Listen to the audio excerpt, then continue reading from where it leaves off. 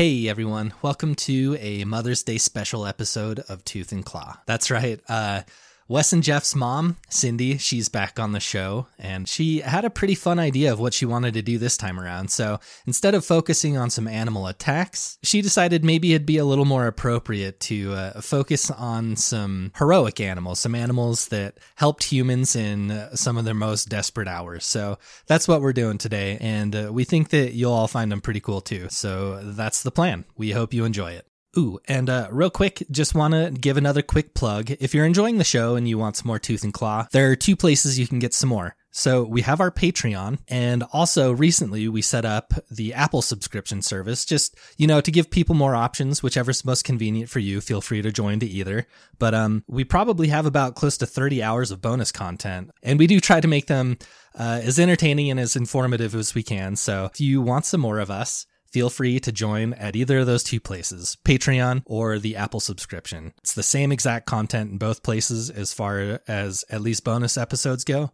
So yeah, we hope to see you over there. Thanks for hearing me out on that one. All right, I'm done talking. Let's go.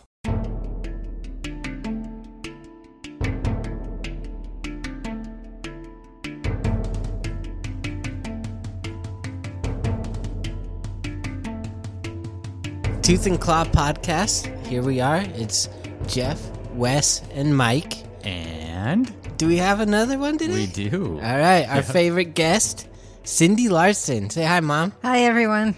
She's back. I'm back. It's Mother's Day. So something funny. Wes and Cindy are definitely related because, Mom, you wrote a bunch of notes and then you got worried we would find them ahead of time and you hid them.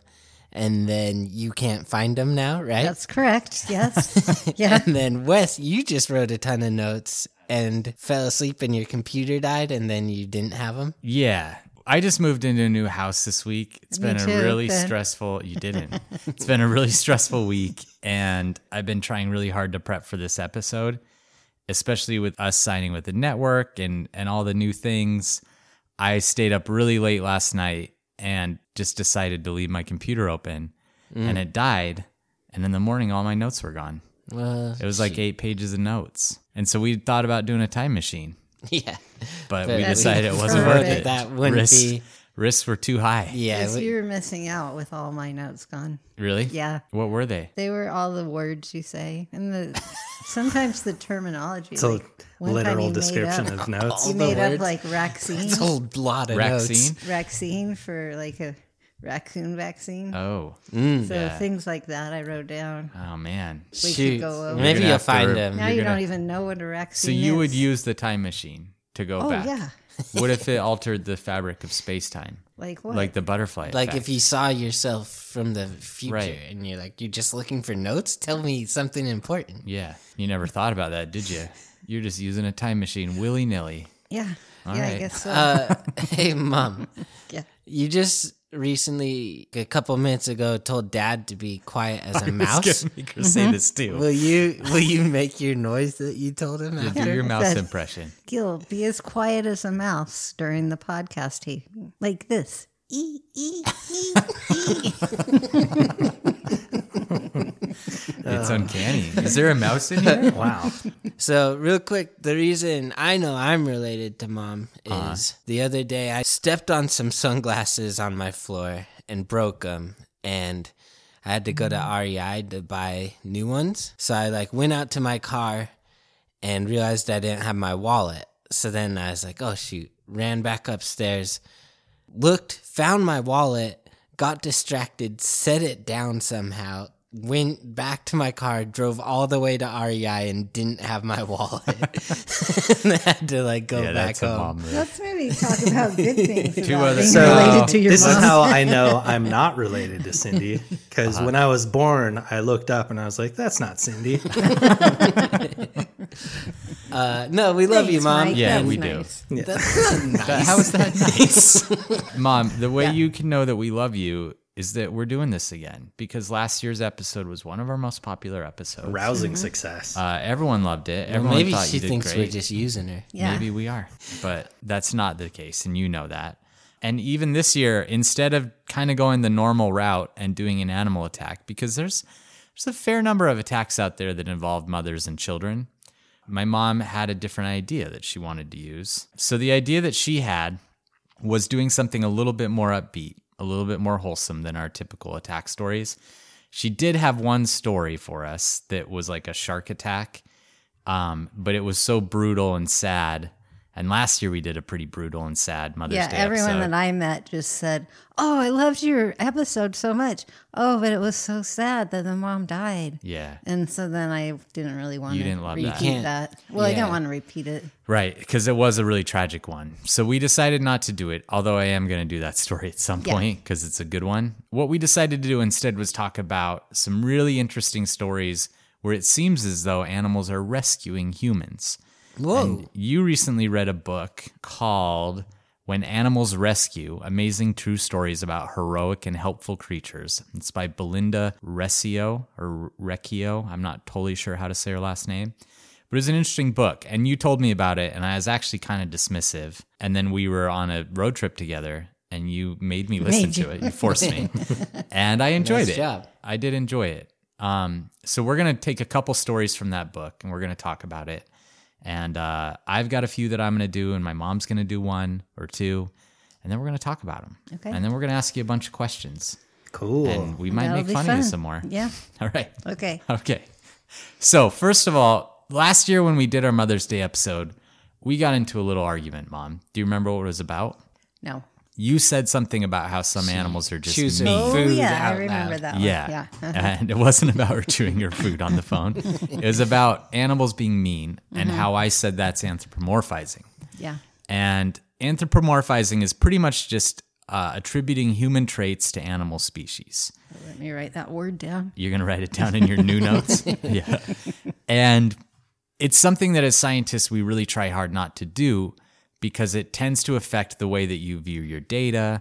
It skews the way that you're looking at the animal, and it creates some bias. So it's something we try to avoid as much as possible. But when you are talking about animals rescuing people, it's going to creep into the discussion no matter what. Right. Because I kind of believe in it. You do, and I kind of do too. But the problem is it kind of takes you then from like hard science into pseudoscience. Mm-hmm. And that's something that I think it's really important that we talk about before we get into these stories, is that there is absolutely no way for us to confirm motivations of animals. We can't interview them. We can't get into their brains at that level and see how they're actually being motivated. It's just we can't confirm that. So it's easy to study behavior. You can like say, oh, that it did A, B, C, and D. But when it actually comes down to the motivations behind those behaviors, all you can have is hypothesis. So you can try and confirm those hypotheses, but you can't say it as fact. Right. And so I think when it comes to animal emotion, that gets even more confounding because we can't ask the animal why it was doing what it was doing or feeling what it was feeling. On the other hand, I think it's pretty easy to say that animals have the capacity for emotion. I have a dog, Bryce, who's very emotional. If Jessie's sick, Bryce goes in there and just like lays by her and like can pick up not only on her own emotions, but on our emotions. And she feels everything from love and grief and compassion and jealousy, all these different emotions that up until I had a dog like that, I didn't really think that animals were capable of that level of emotion. And now I know they are. And there actually are wildlife biologists that believe that every emotion that we feel, animals can also feel. How do you guys feel about that, Jeff and Mike? Yeah, I mean, I don't think speech is necessarily the only way to tell emotion. It's not the only way to like suss it out, but it's the only way to prove it. Like even if someone says they're sad, maybe they're happy, you know? Yeah. It's not like that's proof that they're sad. But then, okay, but by that line of logic, there's no way to prove it. Right. But like, that's the best way to figure out someone's motivations is for them to tell you. And you can't get that from an animal. But that you can, it's just they don't tell you with words. It's body language. They tell you with like, Behavior. yeah. Right. Yeah. And they do studies and observation. Right. So for me, I could count that as... But that's the whole point I'm trying to make is behavior is easy to study. Motivations for behavior isn't. So like if an animal, say for example, Jessie's sick, like I said, and Bryce goes up and like is sleeping with her and just hanging out with her and kind of acting like mopey too. Yeah. I could be like, oh, wow, she feels compassion for Jessie and she's like protecting her. But it could be too that she's upset that she's not getting fed at the same frequency as she normally does, or she's worried that she won't get fed the same way. Yeah. You just don't know without asking them. Mike, Yeah, what do you but think? also people, sometimes you don't even know your own emotions. Totally. Like that's sometimes why you we go think to you're therapists. angry for something, but you're actually sad for something. Totally. Yeah. Emotion in general is really hard to understand. I think emotion is pretty much a fundamental building block of like complex organisms. Like a dog, you're talking about Bryce. On an instinctual level, when they're excited or happy, the tail wags, you know? Yeah. And I think that's just a really important thing for animals, and humans are animals, but humans and animals to be able to emote to each other to kind of signify when it's a safe time to approach, or Right. kind of how they're feeling and what they need. So I don't know, like I have no doubt that on some level emotions can be expressed by animals, but like you said, from our perspective, it's only speculation. Maybe the reason humans have to communicate is we don't have tails to wag. That's a good point. Yeah, but we have like eyes that emote. We have all sorts of things. That's a good point. Wes, let me ask you a question. Yeah. We do bark though. Going back to not a our good argument. Yeah. I feel like you guys are thinking, though, that I don't think that animals No, have not emotions, at and they all. totally do. But, Yeah. but some animal, like going back to our argument about the lions. Yeah. The lions of Tsavo. I said they were mean. Yeah. But if Bryce can feel happy or sad, couldn't one of those lions have felt angry? And Yeah. like, I'm going to hunt them down. To me, anger, ruin this their was our railroad. whole argument, though, is anger is different from being mean. I was saying like they're aggressive, which to me is like on par with being angry, but mean denotes that they're evil, that there's something like inherently wrong with them. Well, I think they could have been mean still. Okay, that's yeah, fine. okay. We don't need Well, to Okay, agree. we're good. Yeah, We're good. but we're all on the same page that animals have emotion. Animals can emote, Yeah, but we understanding the motivations behind those emotions is They're what's very- tricky. Well, they're very different from human emotion. But not necessarily. That's the whole thing, is like there are biologists that think they're on par with us, but then there's others that don't. There's some biologists that just think every single time an animal's reacting to something, it's because it's reacting to a stimulus. It's not necessarily emoting. But something that I want to bring up, two things we're going to talk about a lot in this podcast are empathy and altruism. So empathy is like a really big one, and that's pretty much the ability for someone to understand and share someone else's feelings. So it's like, Jeff, if you're really sad because some girl doesn't like you, you know, then I have been in that position. I can empathize with that, and I can say, oh, I understand how this feels because I've been there. That's and I'll be like, no, you don't. yeah, exactly. You don't know Slam me. the door. Yeah, which happens every time. That's empathy. And then altruism is really just like someone acting in someone else's best interest when it doesn't benefit them in any way. We talked about with vampire bats, they're probably altruistic in that they'll feed other vampire bats even though they're not benefiting from it at all. Like good for the group, like Yeah. good of the group. Type And they of know that mentality. maybe someday they'll get that back, you know, but it doesn't benefit them in that moment. So that's altruism, and it's really rare in the animal kingdom. But we're going to talk about some stories. Camels had it a little bit, where in the desert they wouldn't eat all of the plant. Yeah, exactly. They would like leave a little bit so it could keep growing. Yeah, and that's more just kind of forward thinking than altruism, but yeah, it's kind of on par. Yeah. Okay, so Give me a little credit. I give you a little credit. There's a couple of things I want to talk about. There's a study by Larry Young, who's a neuroscientist from Emory University, and this study involved prairie voles. And prairie voles are like a small rodent, but in kind of a weird thing, they're like one of the only mammals that mate for life. So they're monogamous, which is pretty crazy for a rodent to be monogamous, but they are. And he found that these paired prairie voles, when one of them was in trouble or like scared or whatever, its counterpart, its partner, would come over and comfort and lick it and like do everything it could to make it feel better if one of them was injured or scared or whatever. And they wouldn't do this for stranger voles. They would only do it for the one that they were paired with. Oh, that's cool. And so really they're like emotionally in sync is what he thinks. And he also saw that their stress hormones would rise and fall with each other. And he thinks that these bonds were facilitated by do you guys remember the hormone that we talked about in the last Mother's Day episode with the rats? It's the love hormone. It's the one you feel when you Endorphins? hug someone. Not endorphins. Oxytocin. There So it is. oxytocin is the love hormone. It's the one you feel when you hug someone or when you're like in love. And that's what he thinks facilitates this emotional bonding in prairie voles. So I want to talk about one other experiment before we get into the stories. Another experiment was done by Jeffrey Mogill, who was a geneticist at McGill University. And he had an experiment, and these experiments kind of are sad because they had to kind of torture rodents to figure out how they emote with each other. But what they would do is they would take a mouse from a cage, they restrain it, and then they dip its tail in a hot 120-degree water. And pretty much they would see how long it would take this mouse for it to yank its tail out, like how long it could withstand that hot water before it just decided to rip its tail out. Why wouldn't of the it water. Just rip it out Immediately? They didn't, for whatever reason. Like they'll wait until the pain's too strong and then they'll pull it out. Yeah. Anyways, so what they did is they did like thousands of these tail dip trials. And as they were looking at their data, they saw a really weird pattern. And the pattern was that the order in which the mice were tested mattered a lot for their pain tolerance. So that first mouse would leave its tail in there the longest, and the rest of the mice progressively would leave their tails in shorter and shorter and shorter. And what they realized was that they'd put the mouse back with the other mice, and it was essentially like it was telling the other mice that it hurt. And then the other mice were like afraid of this hot water. And so because of that, their experience, they like had more pain associated with it. And it's kind of weird, and I didn't really believe it, but then they did some follow-up experiments to solidify this.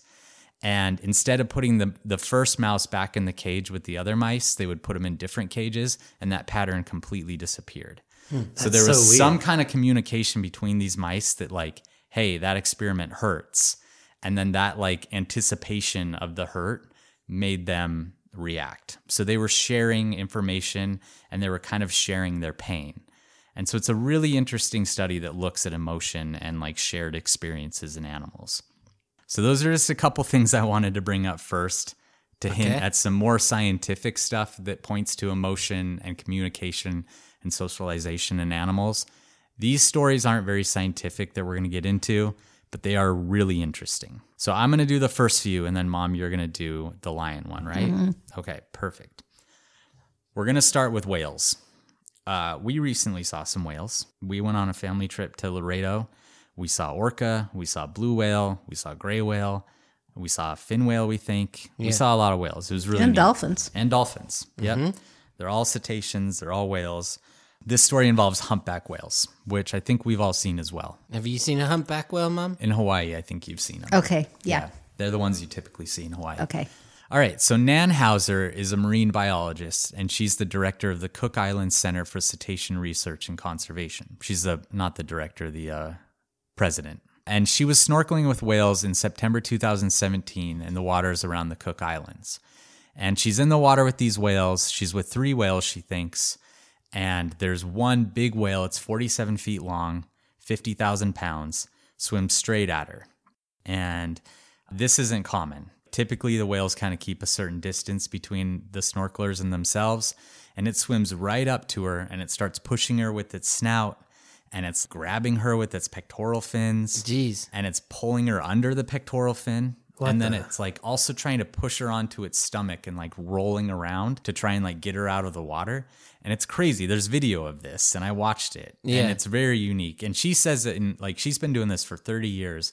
She's never had a whale approach her with that kind of intensity. Yeah. And it actually kind of started to get a little scary for her. So yeah, I'm sure. Where you guys have swam with whale sharks, would that freak you out? No, but just because maybe the first time it would, you know? Mm-hmm. And I don't think it would freak me out, but maybe if it kept it up for as long as this whale did, it might. Yeah. Really? So Greyhound bus nudging you around in the water? I don't know. We'll have to look how big a bus is. 2 greyhounds, yeah. Yeah, I mean, that would freak you out. I think so. They're just so huge. Yeah. And like, you kind of know like, a whale shouldn't be doing this. Right. And what she said was this thing could easily push her under the water and drown her, or it could slap her with its fins or its tail and break her bones.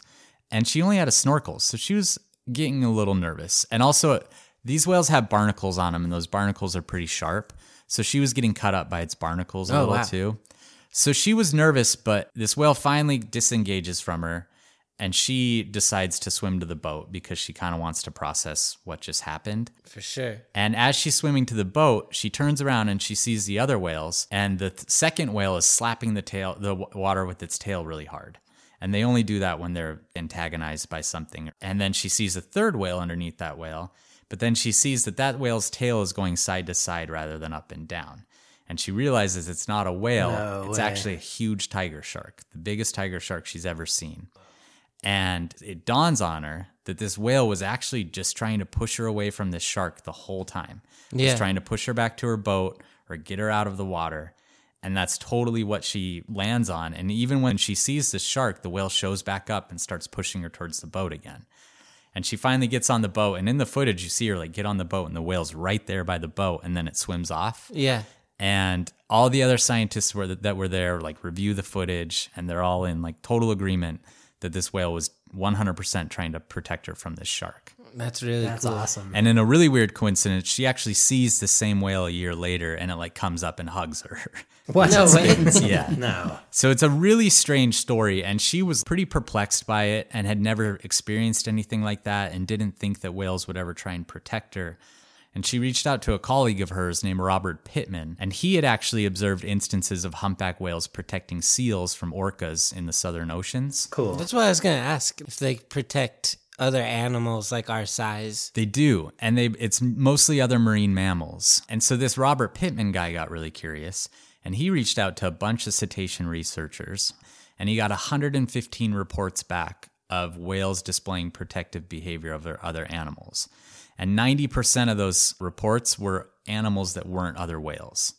So like seals, humans, whatever, a lot of seal ones. And he actually ended up writing a paper about altruism in whales.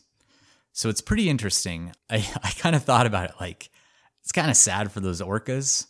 You know, like maybe the orcas should swim up to like a bunch of krill next time and protect it from humpback whales. Yeah. It's just kind of funny that like, that to me, humpback whales see animals that are a little bit bigger as like worthwhile of protecting, but then meanwhile they eat like fish and krill and stuff. Yeah. But I'd really like to be hugged by a whale. Yeah. I've just decided. I don't know how exactly it just tucks you under its fin. But that's got to be the best hug out there. mushes you into it. Yeah. Yeah. I don't know. What You'd would you need rather a be full hugged by? scuba setup. Yeah. Otherwise, you're just like, let me That's go. true. Yeah. Maybe. Yeah. It'd have to come up onto the land. to Mom, hug if you me, could I be think. hugged by any Then I'd animal, like it. what would you want to be hugged by? Oh, Anaconda. no. They give pretty tight hugs. Oh, well, Jesse's cat hugged me once. It was It's really very sweet. nice. Toad gives great really, hugs. really sweet. Yeah. So I don't know. Okay. Yeah, it depends on if they're doing it Altruistically? Yes. Yeah. Which of your Or like which if of a your tiger children- hugged me, I'd be a little nervous. Yeah, Like fair maybe enough. he wants to bite me Which kid of yours do you want to hug from the most right now? right now. Yeah. This if you could pick. You, Michael. Oh man. All right. So in this book, she brings up a theory that a few scientists have that the reason whales display this level of altruism and empathy is because of spindle neurons. So spindle neurons are also called von Economo neurons. And the reason they're called that is they were discovered by a Vienna-based researcher named Konstantin von Economo. That is a great name. Yeah, there it is. I knew you'd like that. They were discovered in the early 1900s, and then no one really talked about them for almost 100 years. And then in the 1990s, some other researchers kind of rediscovered them. And the common theory is that these spindle neurons are responsible for everything from self-awareness to empathy to social intelligence.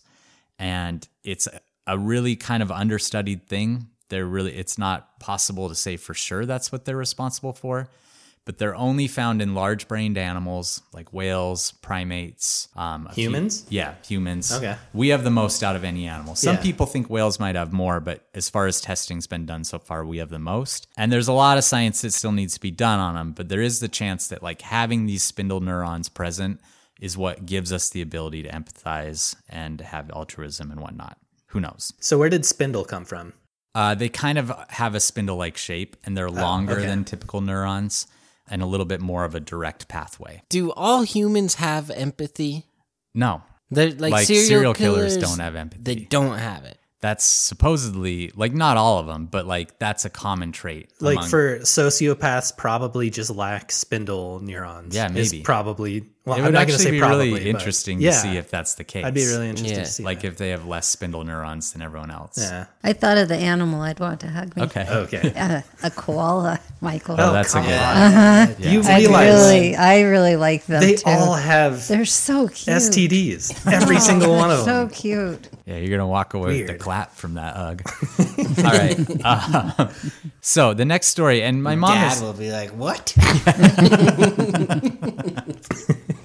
the next story is about seals, and I do want to point out, Mom, you're the one that recommended most of these stories to me, Right.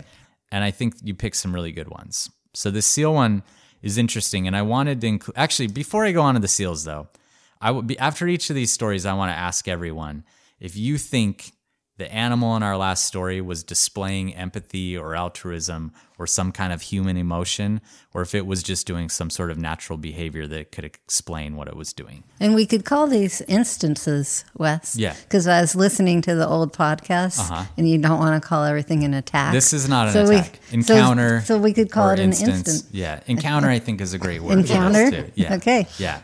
Definitely not an attack.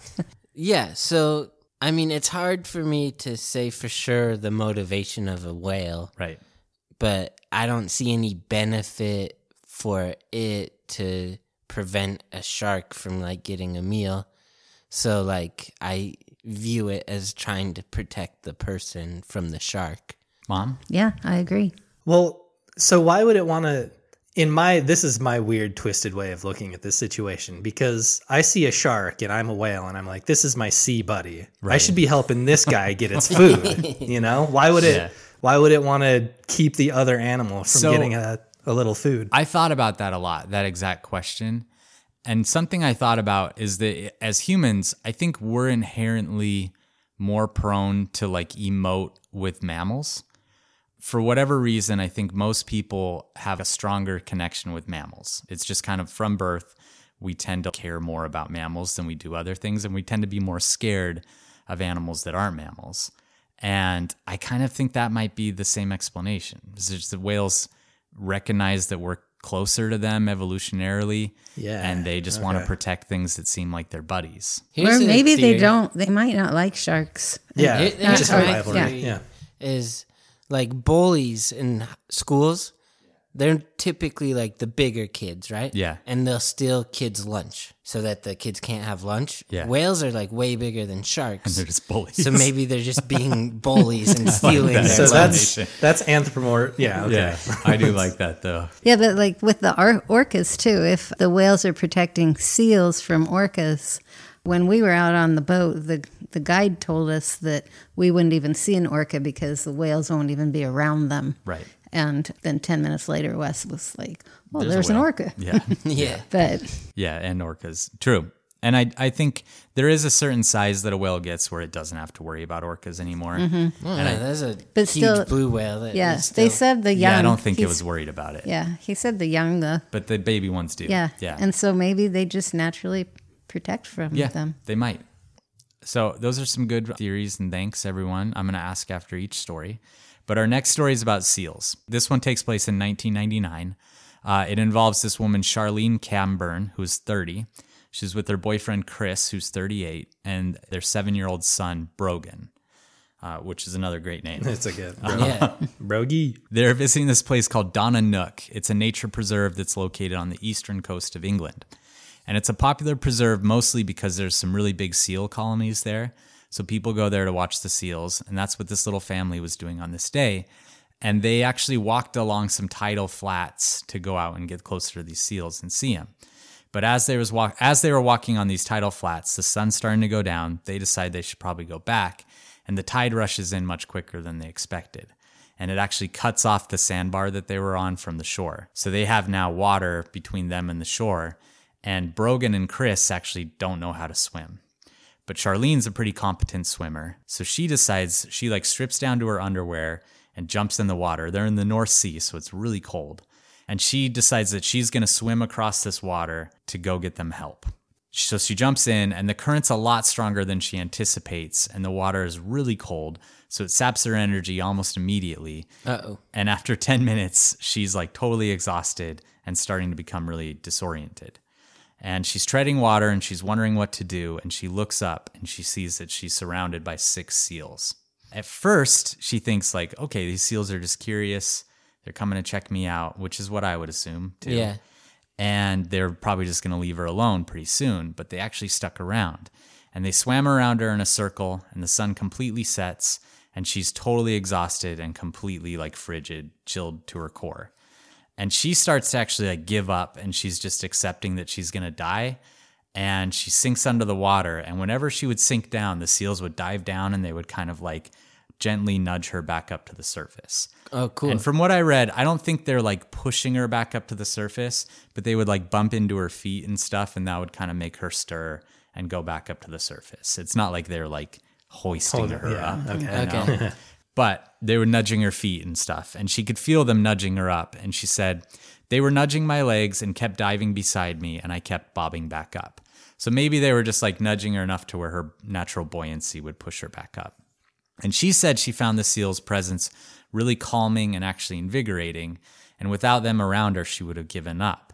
And she told reporters, all I could see were their faces around me. Not one of them faced away, and they were all barking and squealing. One seal in particular was especially reassuring. I'll never forget the seal in front of me.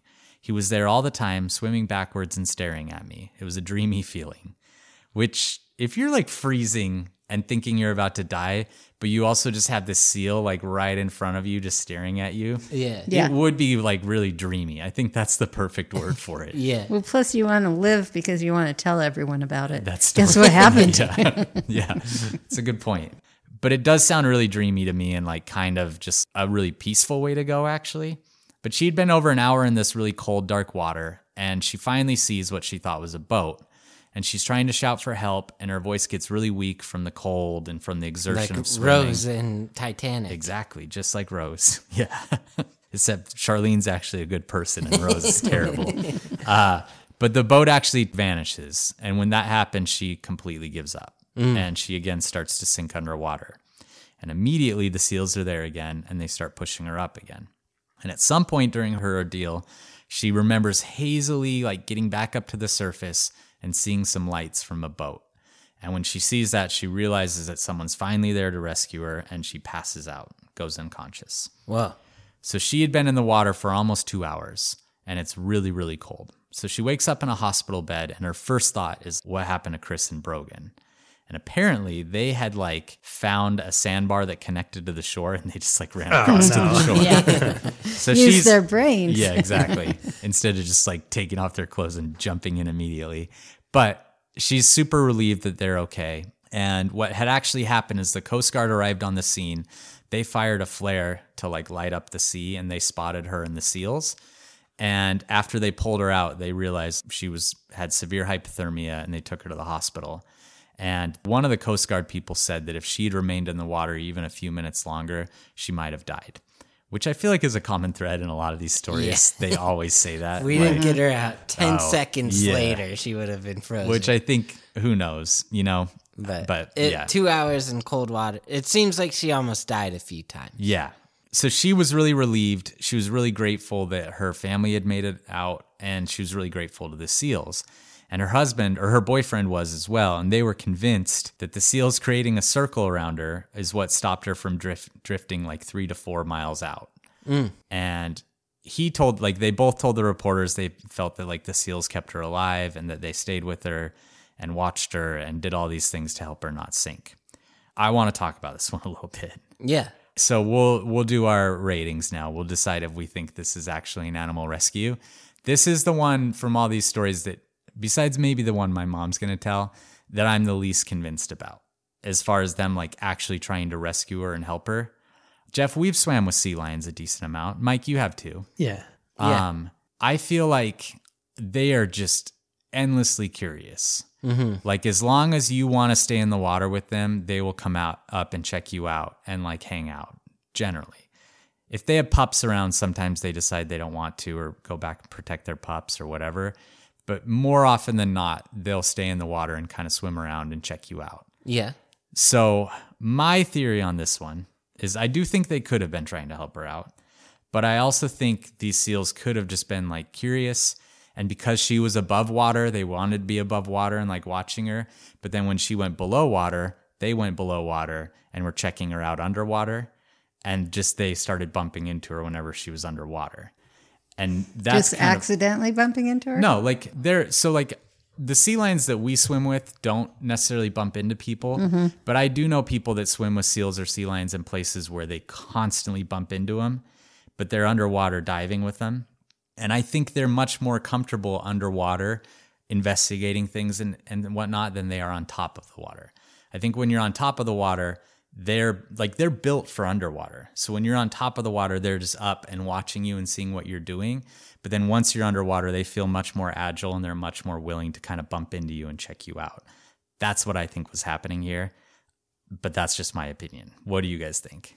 I think 2 hours is a long time for seals to stay with someone if they're just curious. My counterpoint to that is just that this is a really cold ocean where I don't think anyone ever swims with them. And so I think these 6 seals like unique to were them. just the ones that were like, we're going to stick with this as long as it goes because this never happens. Is there any chance that they were kind of like a circle of vultures waiting for her to die? No, They don't ever eat they don't or like bite at scavenge. humans, No, right? no. Okay. Yeah, because I can't think of a single good reason why they would, air quotes, save this person. I don't know. It It could it's be the so same weird. thing as the whales, where Yeah. it was just, and there are other stories Like, where, They could just tell that she's in trouble and and they just wanted to help her out. And that's Yeah. a possibility. Mom, what do you think? Well, I researched too Yeah. because I read the book first and then looked at the. Oh, looked she through got the in there internet. first, Wes. Yes. We'll defer to you. There were Cindy. other incidents, but from what you're saying, then it could have been the same reason. But I always like to think that the animals helped. Yeah. So I'm going with the seals actually helped her. Yeah. And that's fine. That they wanted to. With all of these stories, I think that's a strong possibility. Okay. But I do tend to kind of revert to scientific brain on a lot of these. The whale one, I actually think it was altruism and Yeah. it was trying to help her. This one, I think it was curiosity. And I think it's just the behavior of up above water versus below water that changed their But behavior do you when she think went the under. seals could tell she was struggling? I don't know. What do you guys think? I'm asking the audience. Maybe. Oh, I okay. bet Yeah. you Is they that could rhetorical? Probably tell that she was like struggling. Yeah. And that probably made them like curious, but also like they involved themselves enough to help. Yeah. And you know what? Like, I'd be Because interested to there's see. stories about dolphins that do that too. Yeah, I'd We be interesting told to one. see how they handle a seal that would be struggling in that regard, if they do the same kind of behavior or not. Yeah. It'd be interesting to see. But maybe someone out there that's listening is a pinniped researcher and they can let us know. A what? Pinniped, that's like seals and sea Okay. lions and stuff. Write it down. Yeah, right. She's making her new No, my list. favorite one is gorilla, gorilla, gorilla. Yeah, that's the scientific. You name wrote for that one gorilla. down. All right. Oh yeah. Okay, well, we're Gorilla gonna move cubed. on. We're gonna move on to an animal that I don't really like that much. Whoa. Oh, wow. Yeah. Okay. that once we do an episode on these animals, you're gonna get a below 5 claw rating for me. Shock Can't the world. wait. Pigs. What? You don't I'm like not pigs? a pig fan. Pigs are sweet. I've been around enough pig farms and they smell so bad that I just can't get over it. And then I also feel like they're one of those animals that if you pass out, like if you fall down around pigs, they're probably gonna eat you. Mom, will you give us your best pig noise? No. Come on. And I agree with Wes. I'm not a pig Not a fan pig either. person. All right, but this is a really interesting story, and this is one that had it happen in the internet age, we probably would have heard about this pig for like a month straight. And it's about Lulu the pig. So this happened in 1998, but the story actually starts in 1997 when Joanne and Jack Altsman of Beaver Falls, Pennsylvania, decide to babysit their daughter's pet. And their daughter's pet was Lulu the pig. She was a Vietnamese pot-bellied pig. So they're those ones that they almost look naked with wispy black hair. And they have a scrunched up face and they're really pot-bellied. And they're really cute when they're tiny and really ugly when they're big. And Lulu was really tiny when they first adopted Lulu. She was only 4 pounds. She belonged to their daughter, Jackie, who was like, hey, Mom and Dad, can you watch my pet for a little bit? Oh, has Which that ever we know- happened? Yeah, this has happened. I brought a parrot home, which ended up staying with my parents for a long time until he got his freedom unexpectedly. Anyway, so they decided to watch Lulu, and days turned into weeks, weeks turned into months. And after a year, they had realized, like, this is our pet now. And Lulu, who started at 4 pounds, in that year grew to 150 pounds. Oh, wow. A big part of that is because they fed her like jelly donuts and just like human food all the time. But Joanne and Jack, her parents, Jackie's parents, really grew to love Lulu. And they found a way to make room for her in their house and their vacation trailer. Should we get a pig for Mom and Dad? No, I don't think so. I don't think that pig will be bacon before we know it. So in August 1998, they were vacationing in Presque Isle, Pennsylvania, and Jack was out fishing on Lake Erie, and Joanne was relaxing in their trailer with Lulu and their dog Bear. And suddenly she felt a really terrible pain in her chest, and she realized she was having a heart attack. And she had actually had a heart attack just 18 months before, so she knew what they felt like, and she knew she was having another. And she was reaching for the phone, and before she could grab it, she collapsed on the floor. And Bear starts barking. He's freaking out. Lulu actually came over and was just like whimpering and nudging her face and licking her face. And then while Joanne's on the floor, she tries throwing an alarm clock through the window to like just to do something. That was the only thing she could grab to warn someone that she was in there having a heart attack, and she can't get any kind of message out. So she's lying on the floor dying. The dog's barking, but like people hear barking dogs all the time. They don't necessarily respond to one. Yeah. And so Lulu's there, and suddenly Lulu decides to push herself through the doggy door. And the doggy door was built for like a dog, not 150 Like Lulu pound didn't pig. use the doggy No, door? Pot and belly. she pushes her way all the way through it and like really scrapes and injures herself in the process. And then she gets out in the yard, and there's a gate there, and she somehow figures out how to open the gate. And a lot of scientists agree that pigs are probably one of the smartest animals. She figures out how to get in the gate, and there's a nearby road, and she runs out in the road and plays dead. She lays down in the middle of the road. And apparently this is a game they would play a lot of times. Like she it would, wasn't the first time she'd played dead. yeah, Okay. she'd play dead with the owners, and it was like a fun game for them. And she would do it to get attention from the owners. So she knew playing dead could get her attention. Maybe she's doing like charades, like the owner's dead. Yeah, she was pretending to be Joanne. So she lays down in the middle of the road, and people are driving by her. And she actually keeps running back to Joanne and checking on her, and then pushing through this doggy door again and playing dead. And this goes on for like 45 minutes. And people are just driving around her and like thinking that it's just like a dead pig in the road or something. And finally, this guy notices her and notices that she's injured and pulls over to like see what's wrong with this pig. And when he pulls over, Lulu pops up and she like guides him back to the trailer. And he yells into the trailer. He says, "Hey, lady, your pig's in distress." And she's like, "So am I," in like a really weak voice. Yeah. And That's so cool. she tells him to call an ambulance, and she's transported by a helicopter to the hospital. She goes through open heart surgery, and she survives. Wow. And the doctor said, had she gone a few more minutes without help, she would have died. Anyway, she makes a full recovery. So does Lulu. And it's this really cool story of like a pig trying to help its owner from what we can see. She actually was like in the New York Times after that. She was on David Letterman, Oprah, all these pig? different shows brought Lulu in. That's so awesome. It was like a really big thing for a little while.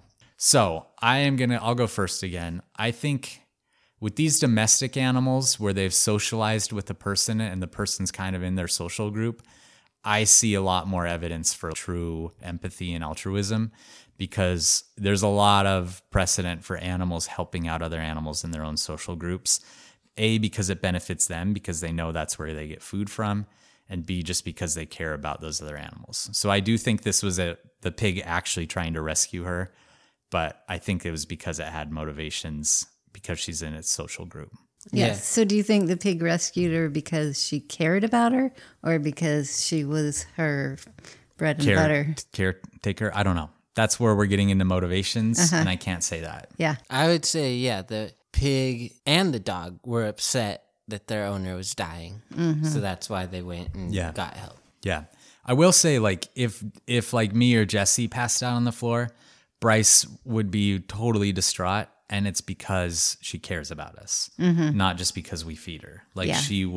she would be so sad if anything happened to either of us. Yeah, I think you're right. And I think it is a rare animal that actually will think for themselves and go and get rescue too, like to actually go and That get was like somebody. a strategy. That was pretty Yeah. Next level. pretty thinking. smart. Yeah. That shows how smart pigs are. Problem Yeah. solving. Yeah. Mike? Yeah, I want to see Lassie reboot, but with pigs. With Lulu. Yeah, Lulu.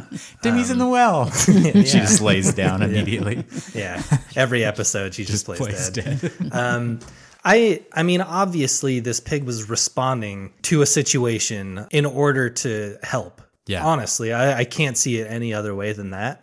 I don't know exactly why. Yeah. It could be like Cindy was saying, just that Lulu. They wanted to keep, the pipeline of food and caretaking coming her way. But again, like That was my theory. My mom doesn't necessarily.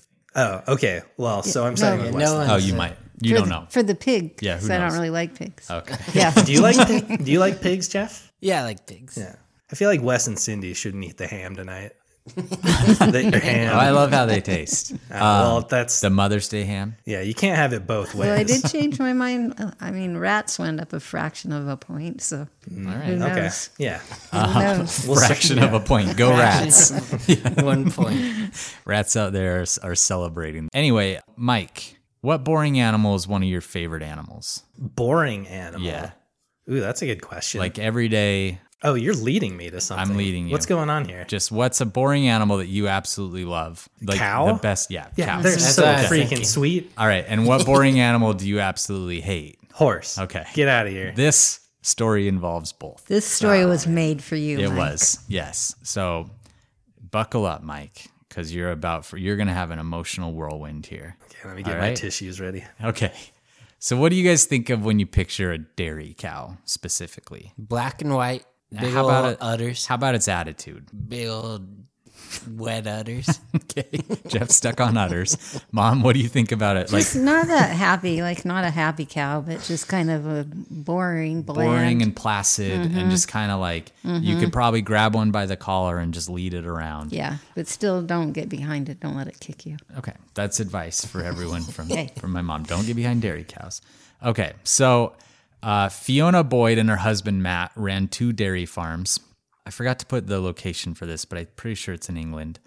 And on a certain day, Fiona was out and she was responding to a call from her husband Matt, who asked if she could move a cow and her calf out of the paddock and separate them. So that's a pretty common practice for dairy cow owners, is when the mom has a calf, they pull them apart pretty quickly, because then I think the mom keeps producing milk, and it's just, you don't want to leave them together because like milk is what you want. You don't want it wasted on the calves necessarily. So usually what they do is they'll walk both mother and calf wherever they're trying to take them to separate them, to this calf house.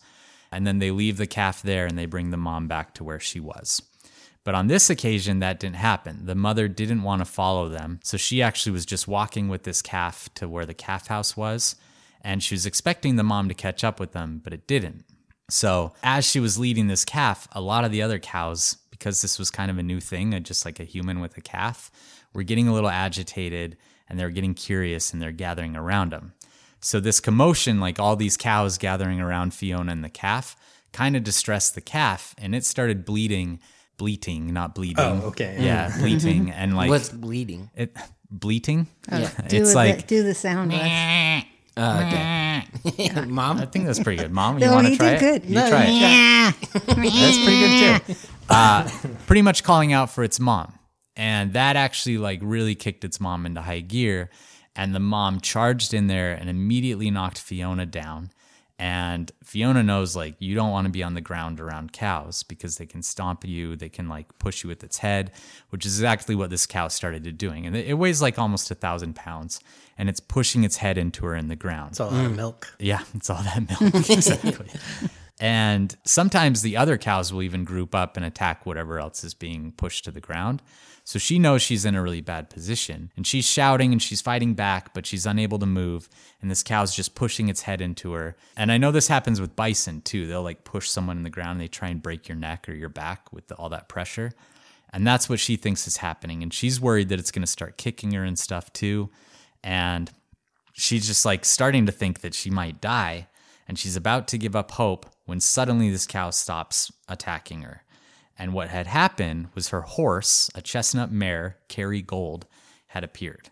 And Kerry Gold had been in the same paddock. He was out there grazing. Mike's so triggered right now. You see Mike's face just shaking his head back and forth. At some point, this horse, Kerry, must have noticed what was going on, and it charged into the area where Fiona was being attacked, and it started repeatedly kicking this cow with its rear hooves.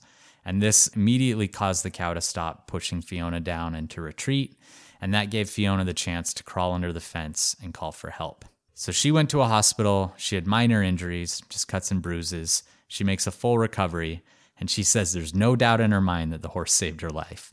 So as for the horse, it got extra apples and carrots, which seems like a pretty weak reward. Yeah, come on. For the horse. But what's a great You the get to horse sleep that inside wins for a the month. Kentucky Derby gets a trophy. Yeah, you that's think true. it's excited about that? Probably not. Probably just like Rather have an blanket of extra flowers. apple. mating opportunities or something. Anyway, an interesting thing is that after Fiona's attack, Kerry the horse became like really protective of any human that ever went into that specific paddock. Really? Yeah. Weird.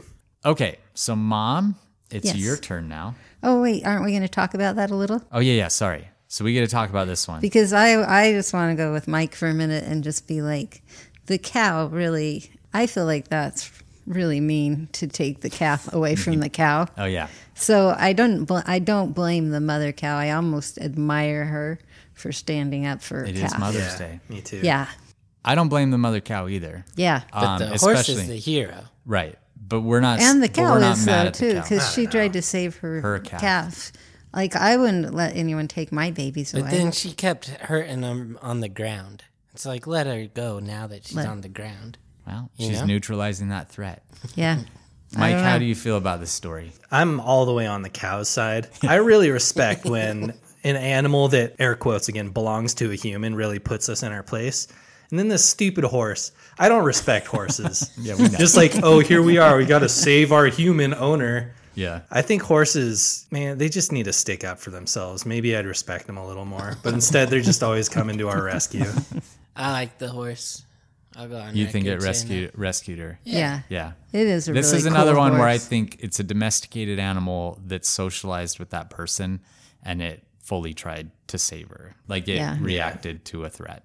That's my guess. that. All right. In all seriousness, I think I agree. Yeah. Yeah. Thanks, but Mike. But it That's hurts. big of you. It hurts Yeah. to say I do it. think like there is more to cows than what we give them credit for sometimes. One time I saw a video of these cows that got away or were released and weren't slaughtered, and they had been Oh yeah, and they like jumped around. Yeah, they were So jumping happy. around, Yeah, and Yeah. I know that happens sometimes. totally. I think they have some underlying. I think some hidden. I think some they feel hidden emotions, for Hidden sure. emotions. Yeah. Yeah. Yeah. They don't get turned into a gateway PC box. Yeah. All right. Let's move on to lions. Okay. Okay. Oh. I'm excited for this one. This is a good story. Okay. I found this story actually when it came out, which was 2005. Wow. I actually printed it and put it in my file of interesting animal stories. Wow, you're did. way ahead of the game. I did. Wow, You awesome. should have So- started a podcast. And then back it was in the, yeah, I should have, and then it was in the book that Wes and I read. So I was kind of excited about it. But so there was a 12-year-old girl, and she was kidnapped. She was in Ethiopia, and she was kidnapped, which was a common thing there. They kidnap young girls sometimes and take them and then make them into wives of other people.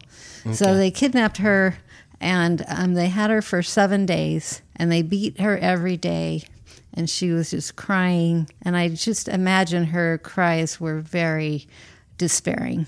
So these lions came. And I imagine like these guys are probably camped out in the bush or something because they're trying to avoid being caught for these lions to just show up. So these lions came and they chased the men off. And then they stayed with the girl for 6 hours until the police authorities and her family came and rescued her. No way. They stayed with her. And this is what the sergeant said. They stood guard until we found her, and then they just left her like a gift and went back into the forest, Wandamu said, adding he didn't know whether the lions were male or female. I believe they were How do you female. not know? I know. I don't Isn't it know. just a mane? Pretty easy to tell you. So, yeah, and they just left her. So, anyways, I think that they felt sorry for her and chased the men off, and Wes doesn't. This is a hard one for me because they're like lions are like true predators. You know, Yes. they scavenge, but then they also kill for their food. And my alternate explanation for this one is that they heard her cries. They either thought she was wounded prey, or the potential is that she was a baby lion because cries from the two species can sound somewhat similar. And I think the author in the book brought that up. And if it was a baby lion, there's a chance then that they were just protecting her as if they would protect a baby lion. And then when these people showed up, scared them off and they decided to leave her. My thought is that there's a lot of footage out there. And even in the book, it talks a lot about this other lion that would take oryx calves as like, She would as kidnap kind of them. like abandoned or as like adopted calves. But every once in a while she would kill one. Or the other She would lions like raise them. She would raise them. She would stick with them for like days or even weeks. No, she didn't kill it though. Well, they would. You're right. They would They die die of of starvation, and then she would eat starvation. them. Oh, okay. But But there's other footage too of like lions stumbling upon baby gazelles or whatever, and they'll take them for a little while and play with them, and then they kill them. And Yeah. sometimes that takes hours. Yeah, and you like see it on the internet, like lions aren't always mean or something, Right. and it's like playing with a baby Totally. pronghorn, And, and like- then it's like that pronghorn's gonna die. Yeah, like polar bears will do that with dogs. Yeah. But then occasionally they just kill them, you know? And so in my mind, what I personally think happened here is that they thought it was some kind of prey. They showed up. They realized it wasn't something that they typically, view as prey. They scared these guys off when they showed up, and they were just kind of deciding what to do with this girl. At some point in this story, had this gone on much longer, I'm pretty convinced they would have eaten her. But when these other guys showed up, the police or whatever, they scared the lions off. 6 hours is a long time. It is, but it's not that long. Like some of these lions that adopt calves for a little while, it'll go on for days before they What is finally that? kill What's them. that in lion years, Jeff? Yeah, exactly. 6 hours. Lion hours. That's longer. Yeah, right? So another thing that I know is that a lot of the like tribesmen and whatnot that have lived with lions for a long time in Africa, they would go into lion kills and just run them off of kills. And they can do that during the day, but at night you can't. And so lions won't defend a kill during the day, and they could literally just walk up to a kill and scare the lions off. And so my theory is that these guys, I'm not sure what time of day it was. Yeah, I'm not either. But the lions came in at night when they had this girl, scared these guys off because lions coming in at night is scary. And then it was daytime when the police came back, and that scared the lions off from this girl. That's my theory. I think sooner or later this girl was going to be a meal. Well, I did a little research on lions. Okay. The female lions. And Lionesses. so, yes, lionesses. It said Leonine sisterhood. Yeah. So they have equal breeding. They don't like compete for the male's attention. They hunt together. They take care of each other's offspring. Like they just have like a co-op of babysitting. And when the older lionesses get too old and can't hunt as well, they actually save some of their kill for the older lionesses. Yeah. So I do think that lions are cool mothers. They are. And Yeah. I think that maybe when they heard her crying, they just were like, okay. But I do think that eventually they could have killed her. Yeah. I don't take that It's away. rare. It's rare that any predator passes up a meal because of but I'm not discounting it. Yeah. I'm not saying I'm 100% convinced of my theory, but if I were a betting man, which I am, I would bet that had this gone on for a little while longer, a day or two longer even, Well, a day they or would have two, eaten yeah. this girl. But I'd give her 24 hours. Okay. I think the motivation, like, it's just a cool story. It is a cool It's story. cool that she was kidnapped and, like, she was, regardless of the motivation, she was saved by lions. Yeah. That's You how I know? feel too. Yeah. So, like, the motivation doesn't matter to me too much. I see what you're saying. Like, they probably came in because they heard screaming or, like, they just wanted to see. What was going on? And then the people left. And I can see mom's view that they have a motherly instinct and didn't want to just, like, kill the girl right away. right. So, yeah, I just think it's cool that her life was saved by lions. Yeah. And that's like the biggest takeaway everyone should have, I think. I do too. And I like before we get to Mike's, I was going to make that point with all of these stories. Yeah. I don't want to sound like too much of a buzzkill with like the explanations, it's because I good think to hear. all Yeah. of these, No, you need to do that all of side. these ultimately Yeah. are cool stories where emotion is involved in some way. And like we can, if there's any take home message, it's that there is some crossover between animal and human emotion. So these are cool stories. Yeah. Mike? I didn't have a whole lot to add on that one. It just seems like I err on the side of science, I guess. And it just doesn't really make sense to me why a predator would pass up a free meal unless there was some explanation. Maybe there's a detail we don't know or something. I don't know. But Some other, go ahead. no, I guess that's really Some all I other have to say. factors that would be interesting to know is like when these lions last fed, had they just eaten that day and they're like pretty full, they truly could have just been saving her. Like they do that with like calves and stuff sometimes. How long would you wait before killing her? Wouldn't do it. I wouldn't do it. If you're a lion. Yeah. If I'm a lion, I would wait a little while and then I'd eat her. Yeah. And kind of going back to what Jeff said, I actually just believe in miracles that happen sometimes, and sometimes it's not that person's day to die. Totally. And I do too. And I think Yeah. that could be the case. I mean, Yeah. that is kind of like that story could be the birth of any number of myths and religious Or like a stories cult. that, Yeah. that's Can like, you this even is obviously imagine? a blessed child of. But wouldn't that be cool if you were not that the girl? I mean, she went through terrible things. Yeah, but that's a pretty just cool to, story. Yeah, it just really to be, is. and she Yeah. must have been so scared. But just like, what are they doing? Yeah. You know, Totally. why are they still here? And it's like, even if the lions attacked her, it's like, at least I'm not with those Yeah. guys. yeah. Yeah. So, really quick, 2 more things I wanted to say before we got out of the stories. There's a ton of stories in this book.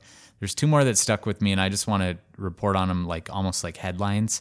One of them that I thought was really interesting were these gorillas that they went around and disassembled hunter snares in the forest that were that's so used cool. to catch like other animals. And it was because one of their gorillas had been caught in one of these and it had been injured, and they recognized like, oh, it got hurt by this thing, so I'm going to take it apart. That's awesome. And that really does show altruism. It shows that they knew where those snares were, so they weren't going to get caught, but they didn't want any other animals to get caught in them. And that's like true, in my mind, altruism. And then there's another one about a parrot that I thought was really interesting, an African gray parrot, where it had learned all these words and it actually learned how to piece words together to make sentences. And its owner was babysitting a little girl, and the little girl was in the room alone for a minute and she was choking. And the woman was in the other, the owner was, who was babysitting, was in the other room. And the parrot just started yelling, "Mama, baby, mama, baby." And she'd never heard her use the word baby before. And the parrot was fluttering its wings and stuff. And she ran in and saved the girl from choking. And she called the girl mama, or she called the lady mama, the parrot did. And then she like pieced those together. And that one, like, I thought was really neat. So anyway, it's a really interesting book. If you're interested in kind of more the emotional side of things, I wouldn't recommend it as like a super sciencey book. But as far as like really interesting stories that you can kind of interpret in your own way, I think it's a great book. So that's it for stories. Mom, thanks so much for pointing us in the direction of that book. It was really fun. Thanks for reading about it. doing a nice one this time. Not a mean one. I We don't like mean. I like attack stories, Yeah. but I just wanted a nice one for once. All right, so we're going to do a category first. Our pop culture category is going to be like, what animal rescue in a movie do you like the most, right? Is that what we're doing? Yeah, like just your favorite pop culture animal hero. Okay, great. And I get to go first. Okay. All right. Okay, so we already mentioned Lassie. Yeah. But I grew up with Lassie, and we couldn't watch whenever we wanted to. You know, when the episode was on, that's the only time we got to see it. And it was in black and white part of the time. But Lassie was pretty cool. All of us loved Lassie, and we all wanted a dog like Lassie. And then with the Timmy's in trouble. Yeah. Even now, when Timmy was always when in your trouble. dad and I will see an animal look at us, Gil will turn to me and he'll go, "Timmy's in trouble. Timmy's in trouble." That's really and good. then also, I guess there's even a study, and they named it the Timmy's in the Well study. Really? And so Timmy's always- parents really should have just cut their losses and let Timmy die. He was Yeah, always he in was trouble. always in trouble. Really, just always stuck. I've always wanted to see an episode of Lassie, but there was really high stakes. It was like What's that, Lassie?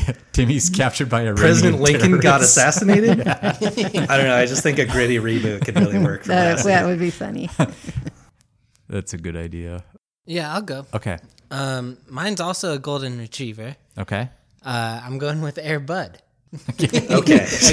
Sure. 30th time Airbuds made the I know. podcast. There's a scene where the basketball coach is in like a locked gymnasium and he's just chucking basketballs at this little kid. Like, because the kid like wasn't good enough at basketball, I guess, which is like a 10-year-old. What does the coach expect? But he's just like hard-nosed coach. chucking these balls at him. Bobby Knight and style. Air Bud keys into it and knows it's wrong and leads everyone in there and busts the coach. Yeah. Yeah. That's a good pick. So I misinterpreted this category. I just thought Darkwing Duck. We love when this happens. I thought of Dark because he is literally a hero. I thought that's what we were talking. But I thought of a different one. So in Baby's Day Out, the all-time popular flick with Joe Mantegna, there's one time when the baby's in a gorilla cage, and one of the bad guys that's trying to steal. I forget why they're trying to steal this baby. The bad guy slowly reaches in and like starts pulling the baby towards to get out of the cage.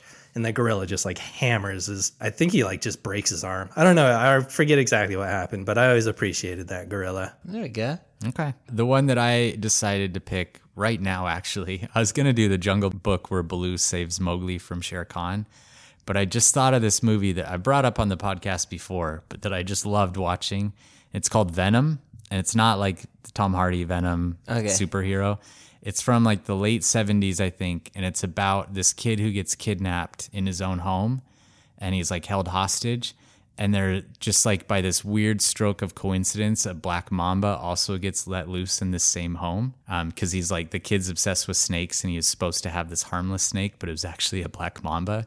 And there's this part where this woman is like about to attack the kid or something, and the snake ends up biting her. And it's the gnarliest snake death scene I've ever seen in a movie, and like pretty true to form for what a black mamba death would look like. And it's a really crazy movie too, because they use real black mambas in it. Oh, jeez. And they're like the snake that you don't want to get bit by. You die like really quick. And so it was a really good, fun movie, and that snake saved that kid's life. I'm going to give a shout out to Ice Age. Because that whole plot is just that, like a woolly mammoth and Sith the Sloth and the Saber-tooth. I don't remember that one at all. It's like they escort. Yeah, that's a great pick. All right. So our next category is just going to be some Patreon questions for you, Mom. Okay. You ready? Okay. I think so. Okay. From Hayden, if Cindy could be any animal, what would she be? And then I'll just add on Megan's is if Wes, Jeff, and Mike were animals, what would they be? Okay. I'm going to go with Wes's pick. Was it a hawk that one time? Yeah, like then an I could eagle fly. or a hawk. Yeah. But which kind flies for fun? Ravens do. I want to be a raven then. Yeah. Okay. Cool. How about for us? For what would you be? Yeah. Like, how do I look at you as animals? Yeah. Okay, so I actually thought of the cartoon again, Jungle Book. I think Jeff would be Baloo. Okay. Because Jeff just enjoys life and he just takes it as it comes. That's a big compliment. Baloo's one of the best cartoon characters but just ever. very loyal and a little just the bare necessities. Yeah. Can be a little grumpy sometimes if he's hangry. But then Wes, you would be Bagheera. Okay. Well, no, not the naggy way, but the way where you're actually thinking ahead. Yeah. You're thinking ahead, and then you're kind of like, okay, if you're not going to do it, I'm just going to go. But you keep coming back, and you keep on. I'll take it. Yeah. And also, he's a good runner. He likes to climb. He likes to do Okay. Well, I know, but I'm just saying that he's cool. Okay. He's not. Thanks. Okay. Yeah, Black Panthers are cool. I'll take that's it. sweet. Okay. I'd be How about stuck Mike? to that one. Mike, actually, I thought of a cheetah. Ooh. Because he does run, or he did run fast.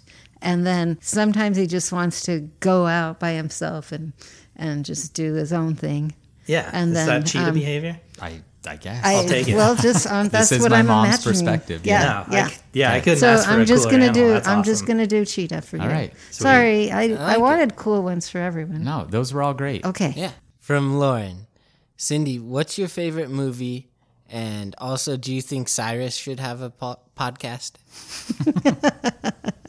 About doing people's teeth. Okay, so I've got a couple of favorite movies. With my kids growing up, I really liked Swiss Family Robinson, and I personally like musicals like Sound of Music, Oliver, that kind of thing.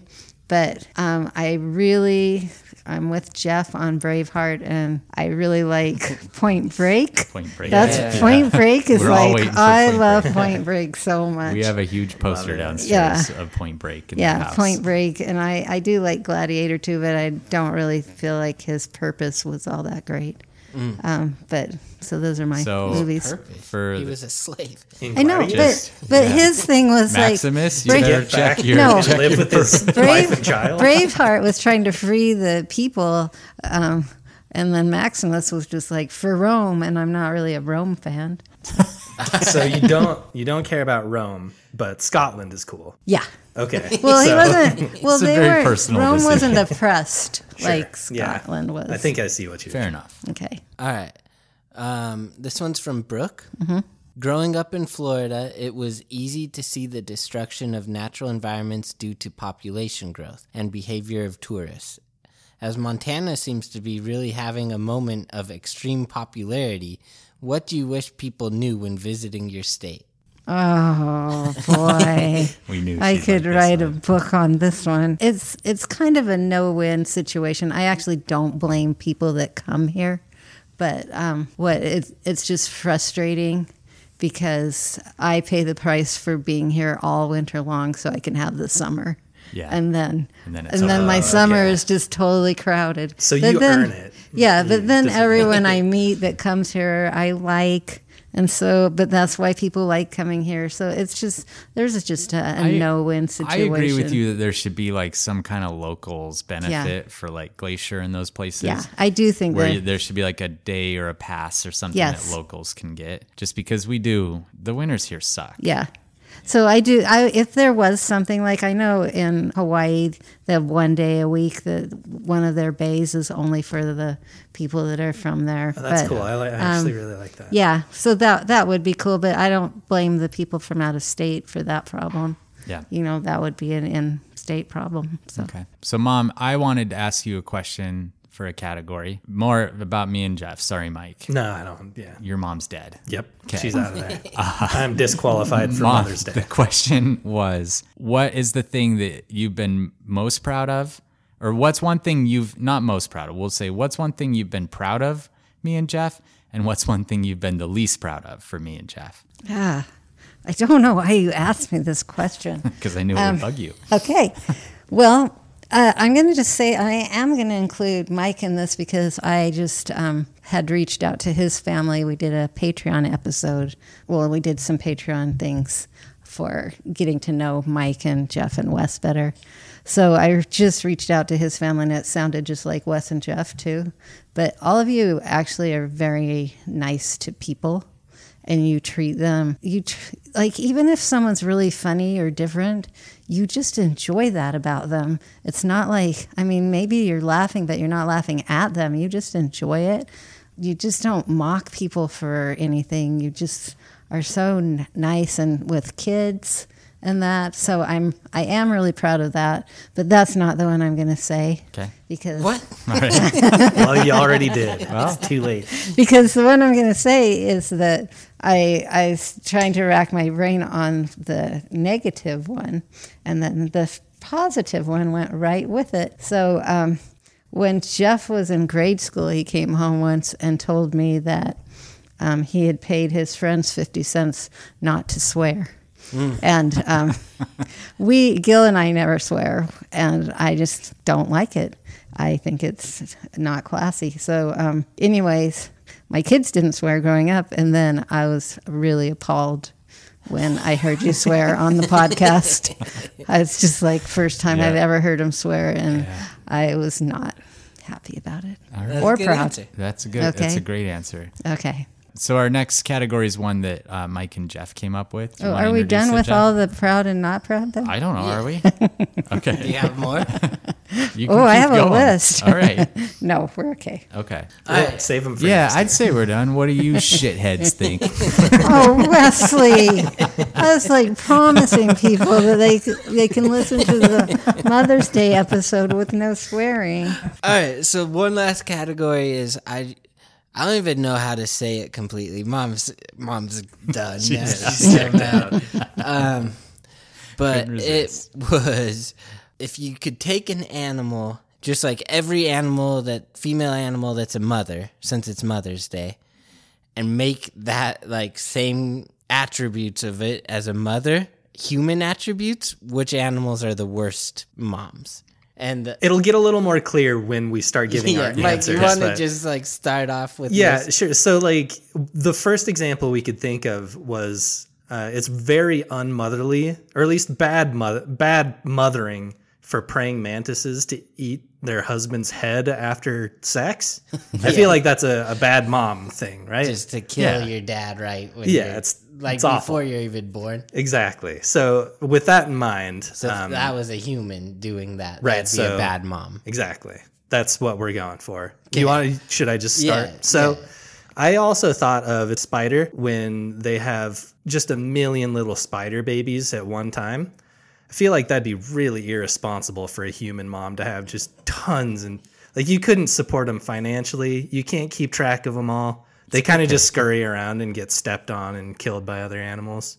I feel like that's a pretty bad mom. Okay. I'm going with a cheetah because they make Mike. they make baby cheetahs kill animals like super young and Yeah. then eat them. So like if a human mom made you like kill your own food when you're a baby and eat it, that would be pretty bad. That is All right, I'm going to pick one specific animal. So I was doing the golden eagle study, and we had cameras on a nest, and like it was a nest I was monitoring, and I was like, oh, there's a chick in the nest, and I was monitoring this nest for months, and like really excited to finally visit this nest and like see if there's a chick in it. And like a week before we were going to visit it or there was a chick in it, but a week before we were going to like go in and ban this chick, we couldn't see it anymore. It wasn't popping up or anything. And so we went and collected the camera and the chick wasn't there. And then when we looked at the footage, there's a time where like the mom came back from like getting prey and just accidentally pushed this chick off the cliff. No way. Yeah. And it's really, I don't actually think it was a bad mom. It was just a terrible accident. Yeah. But she like pushes it off and then she just like looks over and was And just it's like, dead. whoops. Oh gosh, So that's my that's pick. awful. Oh, that's terrible. Did you have one, Mom, or no? The only thing I could think of is I know like sometimes when you have fish, you have to have them separate. When the mom's going to they'll do eat the their babies, babies. you have to do them separate because then the mom will eat all the babies. Yeah. That's a good pick. Yeah. That's good. All right. Your answer, Jeff, actually reminded me. I'm just going to sneak a little something for Yeah. my mom in Yeah, here, if sneak you it don't on mind. So my mom was she was really adventurous and very outdoorsy. You would never assume having met her, but I got this idea when I was really little that I wanted to go fish and make dinner for my family with the fish that I caught. So she actually took me out. How old? I was like maybe 5 years old. Okay. And so she got the fish and the bait and all that stuff all set up, and we went down and I caught one single fish, and I was so proud. Wow. And we got home, and she knew that I wanted to provide the family with food, so she made sure that I was the one that killed the fish, like chopped its head off. Yeah. I knew that she would do it. Like, you know, I knew that she could do it, but she would not allow me to like pass that buck to her. You know, she's Yeah. like, I think this is going to be a really important thing for you. Yeah. And she just like, she made me, you know, take care of that. I don't know how she knew how to make a fish like that, but she walked me through it all. Did she make you do it all slowly, and did her eyes get all glassed over when you did it? Yeah. That's truly my That's really cool. No, Mike. but I like that. she was Yeah. she was really cool that way. That's great. Where It like makes my cheetah pick worse. Yeah. You had a good example of. she made Well, me a kill when I was little. You didn't know. Yeah. Right. We all miss your mom, Mike. Yeah. Just so you know. One last question for you, Mom. I know you really enjoy doing these Mother's Day podcasts, right? The second time, Yeah, yes. it's fun. Yes. We all enjoy it. Yes. If someone told you that you either couldn't do these again or you had to go to the moon, what would you pick? I couldn't do these again. You wouldn't do these again? No. Okay. I'm not going to the moon. My mom won't go to the moon. I'm not going to the moon. We could have a gun to our head. She's not go to the moon. Well, happy Mother's Day. Happy Mother's to Day. everyone out there. Love you, Mom. Thanks Love you, for Mom. coming Love on. you This too. was great. Sure. Yep. Okay. All right. And this is Tooth and Claw. Yeah. Mike, you were about to say something? I was just gonna say, and thank you all for listening. Yeah. Hope you liked it. And we did record another episode with our mom, a bonus episode, so you can get that either on Patreon or if we have Apple subscription set up at this point, you can get it there as well. So we got 2 subscription services, and Awesome. Yeah. we'll see you. We'll see you later. We love you guys. Yep. See you. Bye. Bye.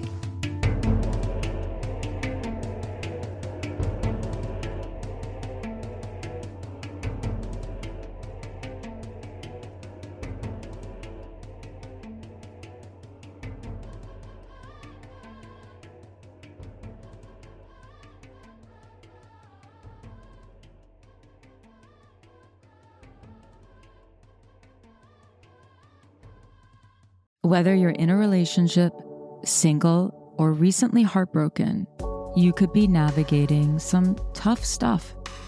And it really can be challenging to do this on your own. We all need help when it comes to our relationships, very specifically, our love lives. I'm Jillian, and each week on my podcast, Jillian on Love, I share skills on how to strengthen our relationships, how to build a stronger sense of self, and how to heal heartbreak and choose better partners. Learn how to start making change today and search for Jillian on Love wherever you're listening now.